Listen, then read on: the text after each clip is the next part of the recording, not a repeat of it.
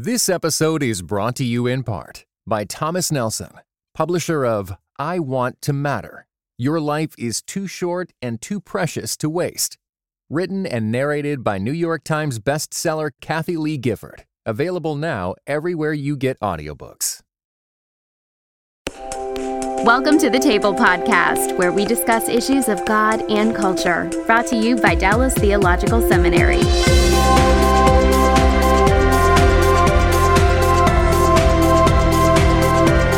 Welcome to the table where we discuss issues of God and culture, and our topic today is a comparison between Protestantism and Roman Catholicism. We're going to talk a lot about the history of the development of the Roman Catholic Church and some of the differences that exist between Catholics and Protestants, because sometimes people are not aware of the differences that exist and why we have Roman Catholicism on the one hand and Protestantism on the other.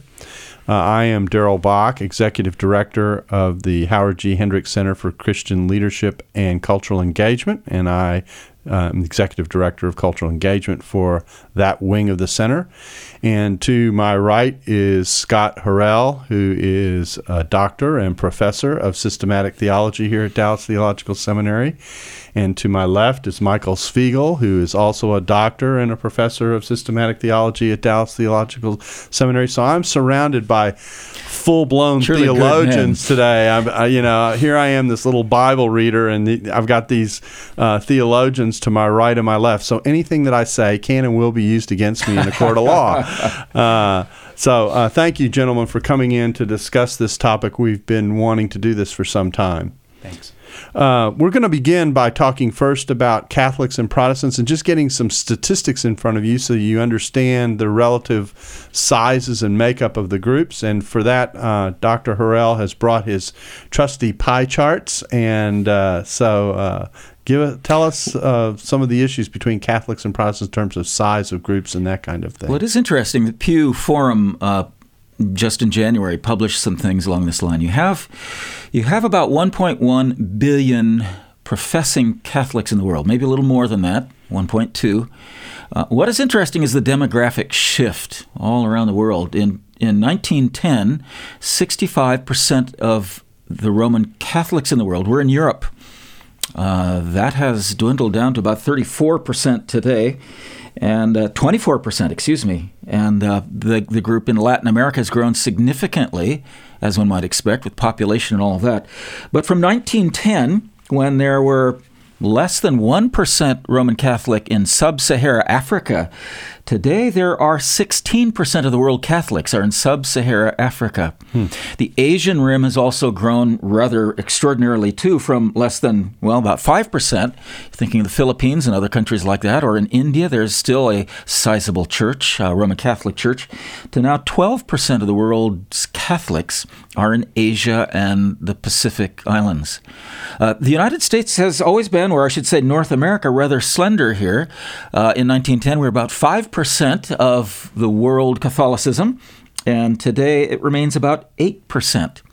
What is interesting in the United States is that the number of, let's say, Caucasian Catholics is seeing significant fall away, whether into non-religion or whether into other groups.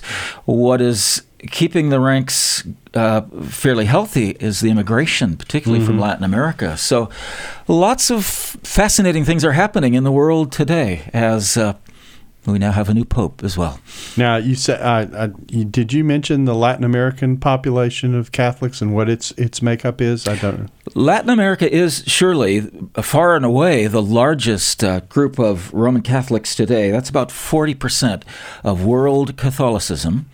And there's something of an ebb and flow. Largely, there's been a drift either towards secularism or even into evangelicalism, particularly Pentecostalism, neo-charismatic movements. There is concerted effort, on the other hand, by the Roman Catholic Church to stop the flow and indeed gain many back in. And one example is, of course, now Francis I, our first Latin American Pope from Buenos Aires, Argentina, faithful as a conservative Catholic through it all, And one of the first events now that he's launching is a World Youth Day, a Roman Catholic World Youth Day, which happens about every 2 years, but that is staging in Rio. And interestingly, the advertisement for it, which my wife regularly watches online, is almost completely what we would call evangelical, talking about how we as a Catholic Church needs to be reaching out and proclaiming the love of Christ, and much, much more. So there is an effort to redraw youth back into the church. And one more example. Okay. There is a very charismatic Roman Catholic priest, Marcello Berti, in São Paulo, and he is well known for his speaking as well as his singing with kind of a rock band in the background, or very much Latin popular music. He's just built a huge cathedral in São Paulo. It's called the Mother of God. It seats 6,000. 14,000 can also be there standing up. Outside are the huge screens, which accommodates another 80,000 people. There is a strong desire to draw Brazil and, of course, other Latin American countries back into the fold for the Roman Catholics. Just quickly, why don't you summarize the time that you spent in Latin America so that people know that you have direct contact with that part of the world? Sure. I started out in Porto Alegre in the very far south, which has a well-known as far south as you can go in Brazil. Okay. So we're about straight across from Johannesburg, South Africa, the largely German-Italian area with a very large Roman Catholic constituency. Many trained even in Germany, elsewhere, Leonardo Boff and others out of that area. Then I moved to São Paulo, and I was there a total, my wife and children and I, a total of about 18 years, taught across the street from the huge Pontifical University in São Paulo with about 40,000 students. So when Argentina plays Brazil, you root for Argentina? Plays Brazil? Yeah. Oh, are you kidding? Brazil all the way, sure. Okay. Yeah. Oh, wow. No, Argentina in that sense are our arch enemies unless they make it into the finals. There you go. Okay. And we're not, so we'll vote for them. So you've attached yourself to Brazil and are have Brazilian soccer blood. Rather thoroughly. Yeah. Okay. Very good. Well, now that we've got your theological pedigree thoroughly presented, Michael, why don't you talk a little bit about the history of Catholicism and Protestantism, and by which I mean here the Reformation. Let's talk a little bit about the Reformation, where it came from, and what Luther was reacting to, and actually what Luther was still comfortable with. Good. Yeah, when we talk about Roman Catholicism, we have to always ask the question of when are we talking about it, where are we talking about it, and who are we talking about? So the things that Martin Luther, for instance, were responding to more or less don't exist anymore. The church itself, the Catholic Church, has gone through several reforms of their own and several phases of evolution themselves. So what Luther was responding to primarily, and even some of his predecessors, we think of Wycliffe and Huss as well, and many others going back to the 13th centuries and earlier, Luther was responding to a Roman Catholic Church that was very much part of the social political structures. They had doctrines and practices that had developed contrary even to their own official pronouncement centuries earlier. And so you're seeing in the 13th, 14th century Roman Catholic Church what Roman Catholics today would see as actual moves away from the intended stream of their tradition. What Luther was responding to primarily was the Catholics' doctrines of salvation, justification, especially their abandonment of what Luther thought was the Augustinian view of salvation. And we'll come back to that. Mm-hmm. The abuses, the luxurious lives of the popes and the papacy, and the functioning of the papacy too close to the world. And so a lot of these things that many people, including Roman Catholics, were outraged about. And Roman Catholics today would see those excesses as unacceptable. Substantially, the main essence of what Luther eventually settled on was the doctrine of justification, as he saw better understood in Paul's writings as well as in the history of the early church. Surprisingly, what Luther was very comfortable with was a very high view of the Lord's Supper, and we'll probably discuss that a little bit. Wasn't exactly the same as the Roman Catholic view of transubstantiation, but it was much higher than many Protestants and evangelicals. So the difference between the elements becoming the body of blood and if I can say, the elements being surrounded by the presence of Christ. Exactly. Okay. So he was comfortable with that. He had a very high view of the church and the function of the church. Infant baptism did something. He had, the big deal was justification by faith, by grace through faith alone, and then the hierarchy of the church and the authority of the Pope. Which led to Luther's emphasis on the priesthood of all believers. Exactly, right. Okay, well, we will come back to these two areas in more detail in a minute. Let me put one other term or set of terms in front of you and let you both play with them a little bit. Sometimes we discuss, and this isn't just a Catholic Protestant discussion, but generally in thinking about ecclesiology, we'll talk about the difference between what we call high church and low church. Mm-hmm. What do those terms suggest, and where, generally speaking, does Roman Catholicism fall on that scale, if I can say it that way?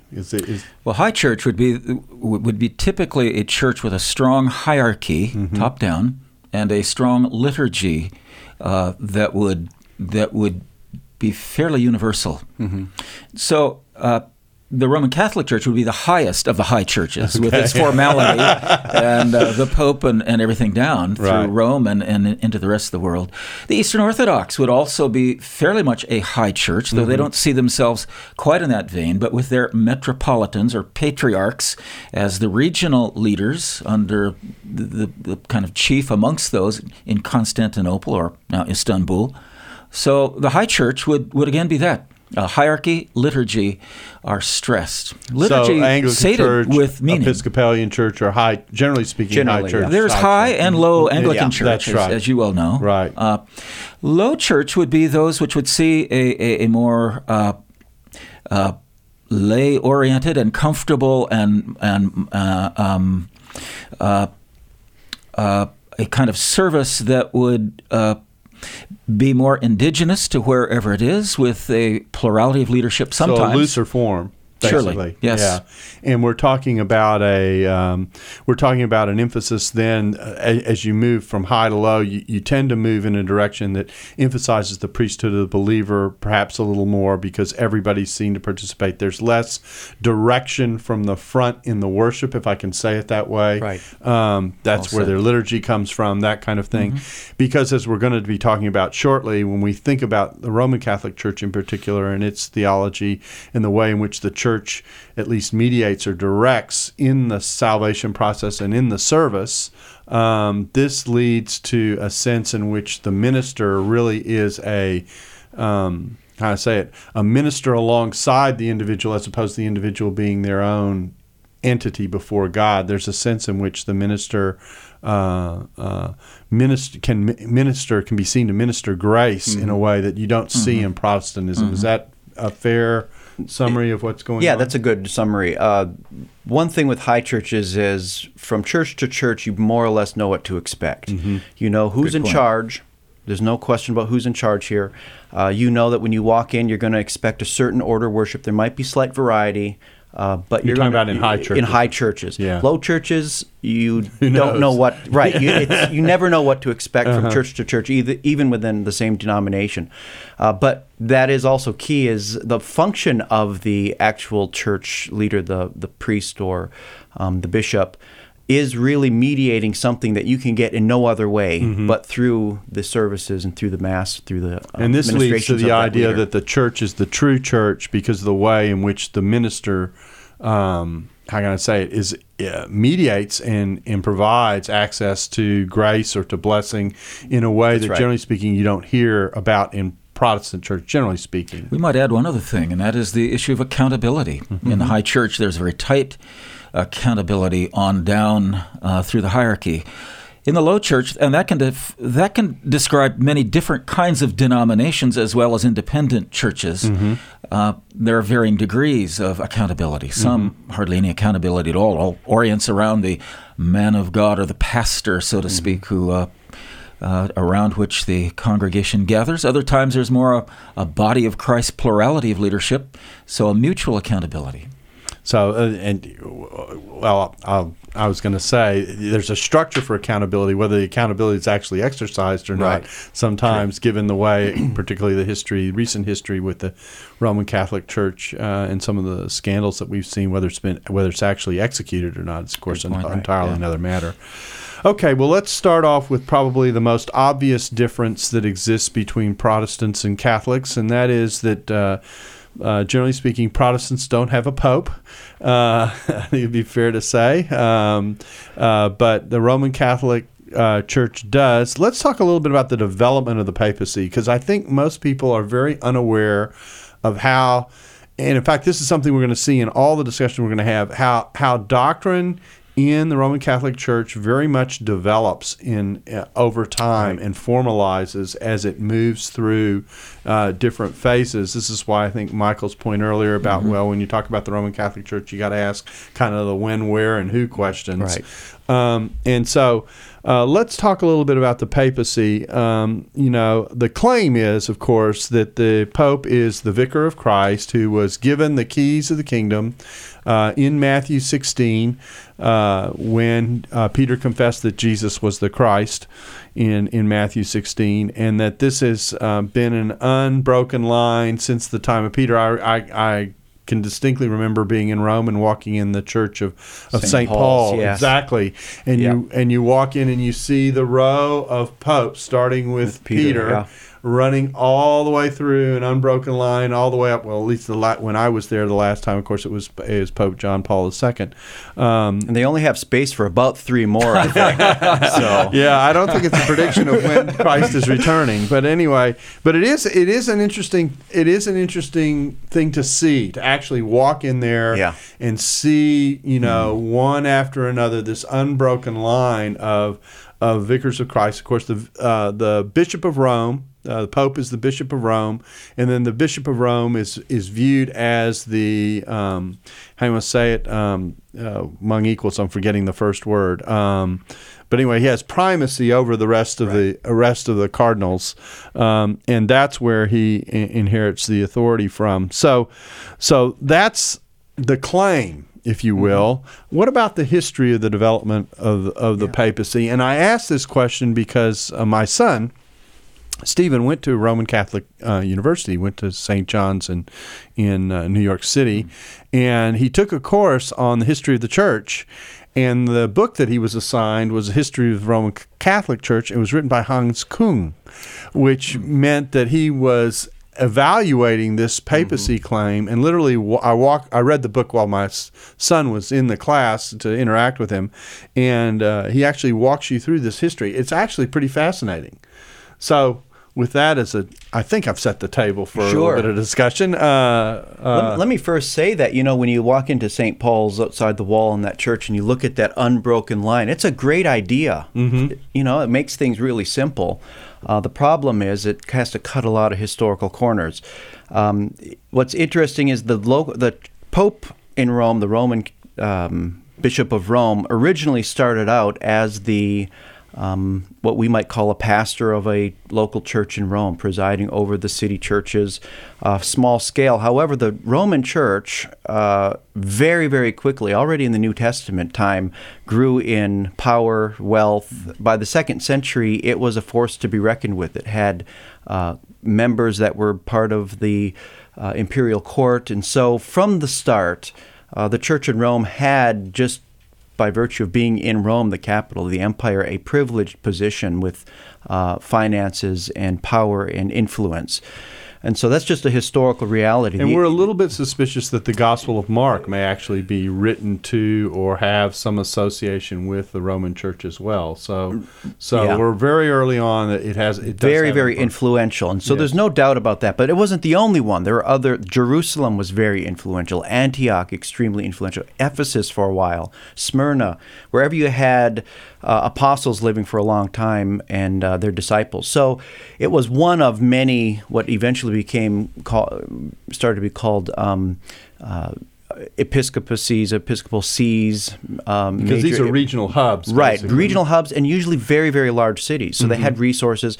And from these, you had the missionary work flowing from these churches. What's interesting is, for the most part, everything west of Rome, including Western North Africa, were daughter churches of the church in Rome through their missionary efforts for several centuries. And so whenever there were problems, whenever there were issues, whenever they needed leadership, they appealed to the mother church in Rome. So really there was no question that in the West, Rome was the mother church, just by historical fact. What happened, though, was there was often a jostling then, and when you get into the 3rd, 4th, 5th centuries, between these other major hubs.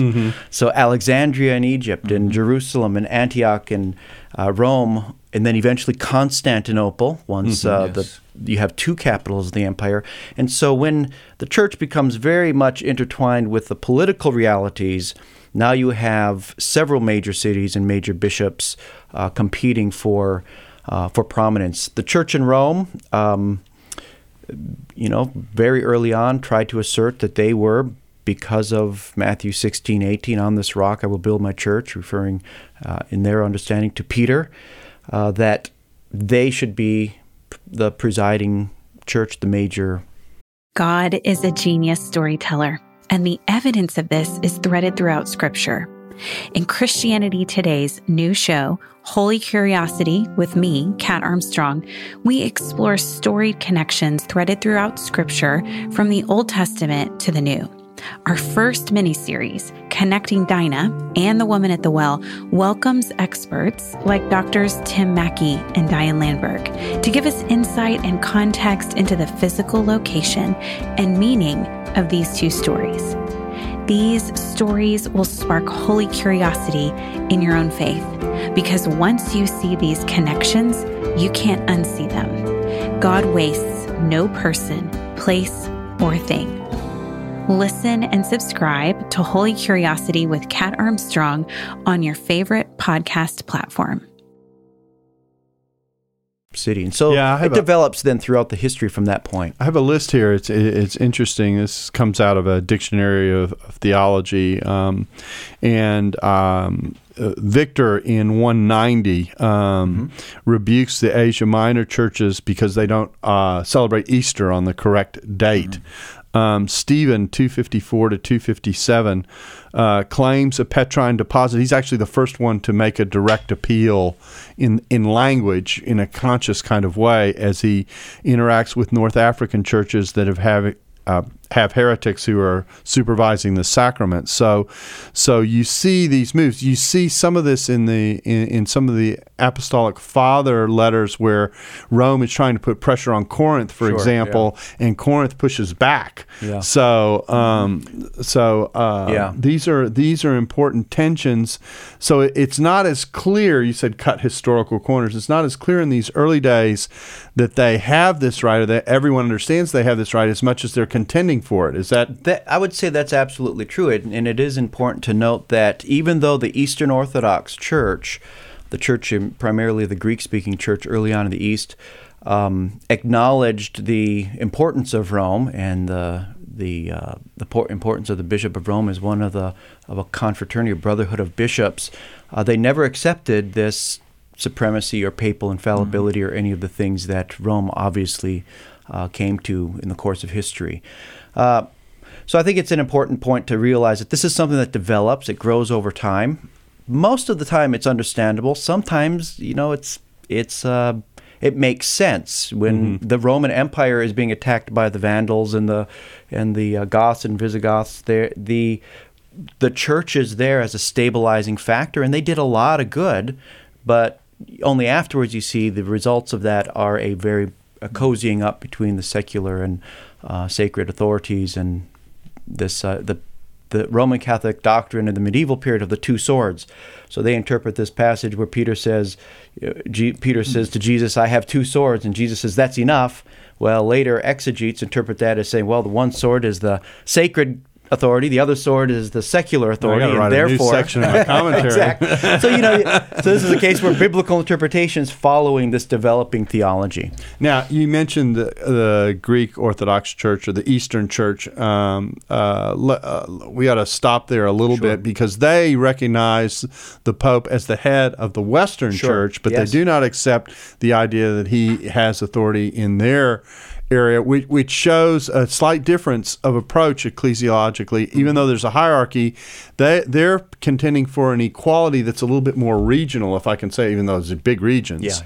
A little more regional in the way it's viewed as opposed to one who's over everybody else. Fair enough? I would say that's fair. And they still look to Jerusalem. They call that the Mother Church, which was not presided over by Peter, by the way. Right. James was the head of the Jerusalem Council, we'll recall. So yeah. So those are some examples of the historical corners. Now, the papacy really begins to formalize.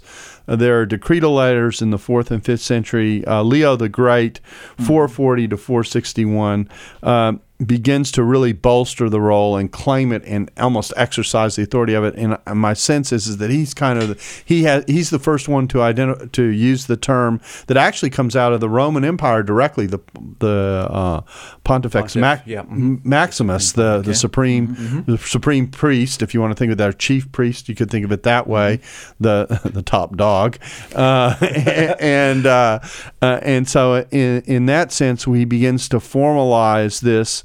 But the doctrine really continues to develop even beyond that. Once we come into the medieval period, etc. The date that I have here for the claims of infallibility tied to the Pope, 1059, which is much later. The structure of electing the Pope through the College of the Cardinals, formalized at that same time period. So much further on down the road. So when are we talking about what's happening at a given time? When we come to the latest development, the Pope speaking ex cathedra, from the throne, when he is exercising his ability to interpret infallibly on behalf of the magisterium, which is where we're going to go next.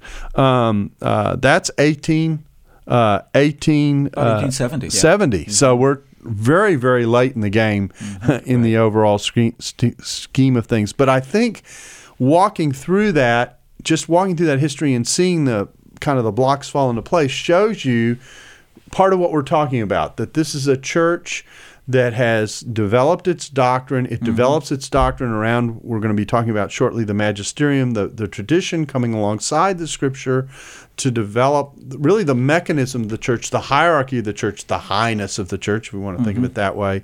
And so what we have later on in the history of the church isn't necessarily what we were dealing with early on. Correct. Right.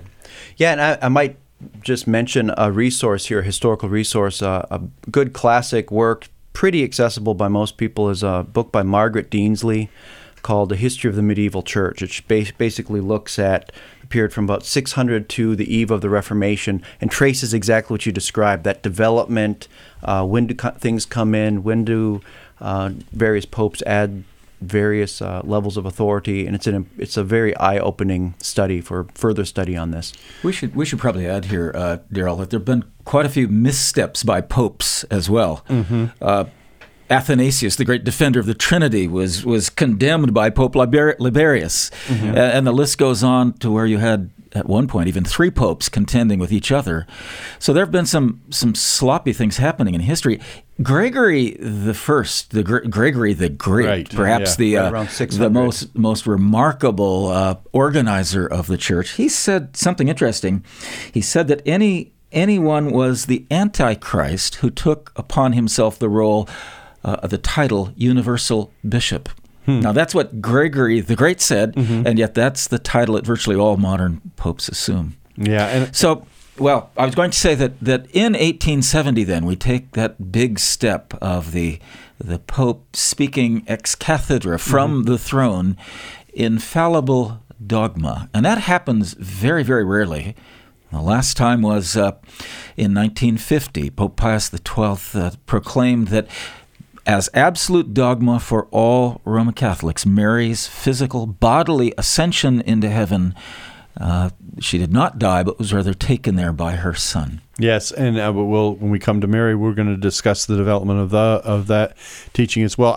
The papal infallibility strikes me in looking at the history, and part of history is sociology, and strikes me as the Catholic Church's reaction to the encroachment of modernism in the Church and trying to get control of the doctrine by adding this layer of authority on top of what the way the Church operated as a way of stopping certain encroachments into the Church.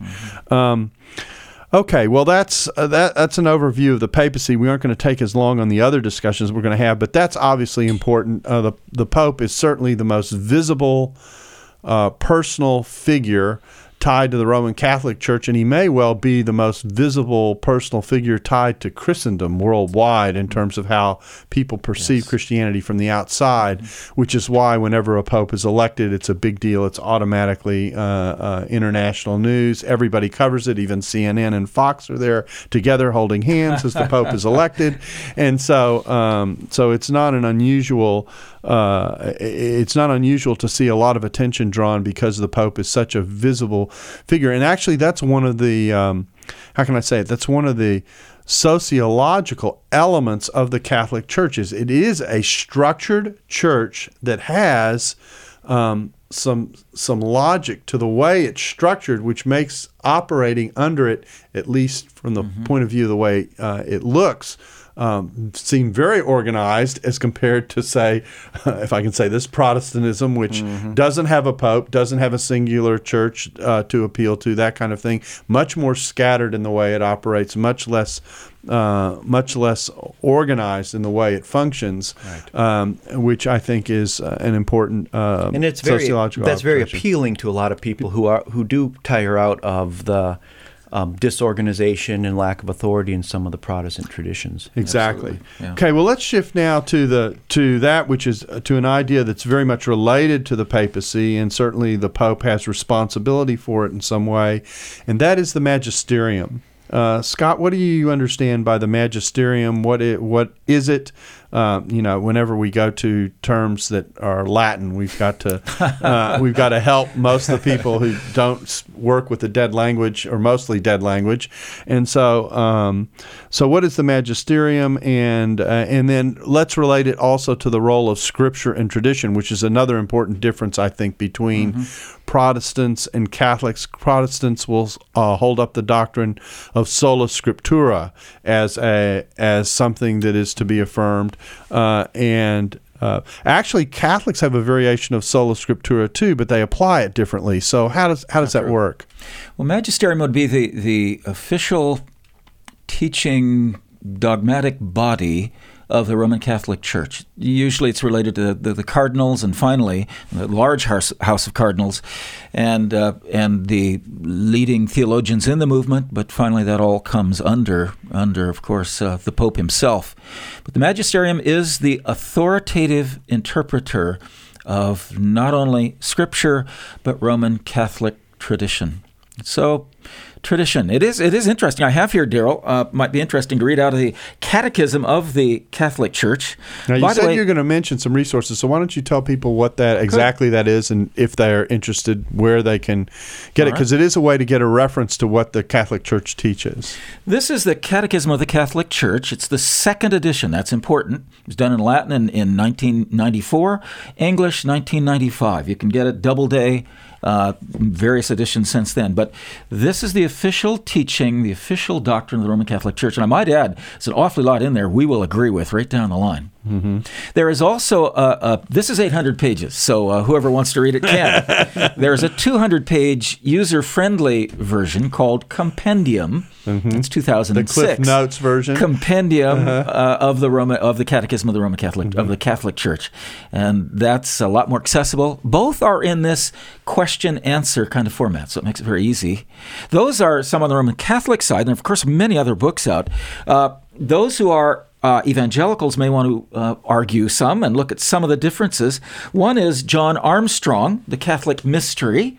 This details some of the things where traditionally Protestants and Catholics have differed. Ronald Zinn as well, another one called Romanism. There are many arguments on many sides, but those are basic, helpful books that may be useful. The issue of sola scriptura, the great cry of the Reformation, versus Scripture plus tradition is perhaps the fundamental difference between Roman Catholicism and Protestantism, evangelicalism. Because everything grows out of the difference in the way in which it's applied. You're talking about it's a hermeneutic, a way of doing theology. If you say that the Holy Spirit has infallibly guided the Church, not only to interpret the Scriptures, but to interpret the interpretations of the Scriptures, then you may be confessing the bodily ascension of Mary into heaven. Well, you surely will be as well. With the Reformation, as Mike has brought out very well, there was an outcry that some of the traditions have surpassed and contradicted the Scripture, and that's where the rub comes. Here's what the Catholic Catechism does say, and it might be helpful just to hear it. Sacred Scripture and sacred tradition and sacred Scripture, then, are bound closely together and communicate one with the other. For both of them, flowing out of the same divine wellspring, come together in some fashion to form one thing and move toward the same goal. Now, they first talk about sacred Scripture is the speech of God. It is put down in writing under the breath of the Holy Spirit. They go on to talk about the inerrancy of the Scripture, at least regarding issues of saving faith.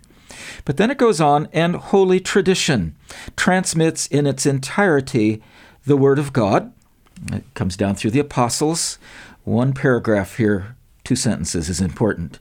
As a result, the Church, to whom the transmission and interpretation of revelation is entrusted, does not derive her certainty about all revealed truths from the Holy Scriptures alone.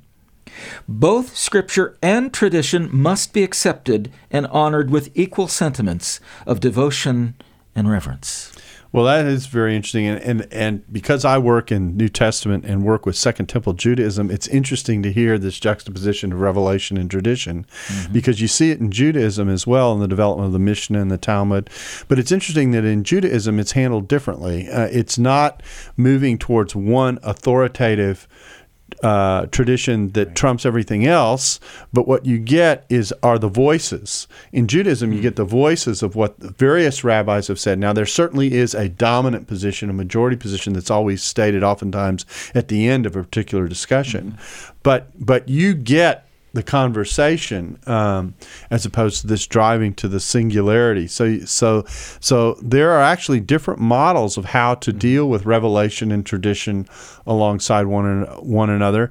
And this is an interesting question to probe a little bit, and that is, in Protestantism, although we emphasize sola scriptura, there is a sense in which we work, and I'll say this carefully, we work with tradition, even though we distinguish it from Scripture and don't give it an equal status. And that difference is very, very important in this conversation. Is that right? Indeed, right. Join us next week for part 2 of the Table Podcast. Dallas Theological Seminary. Teach truth, love well.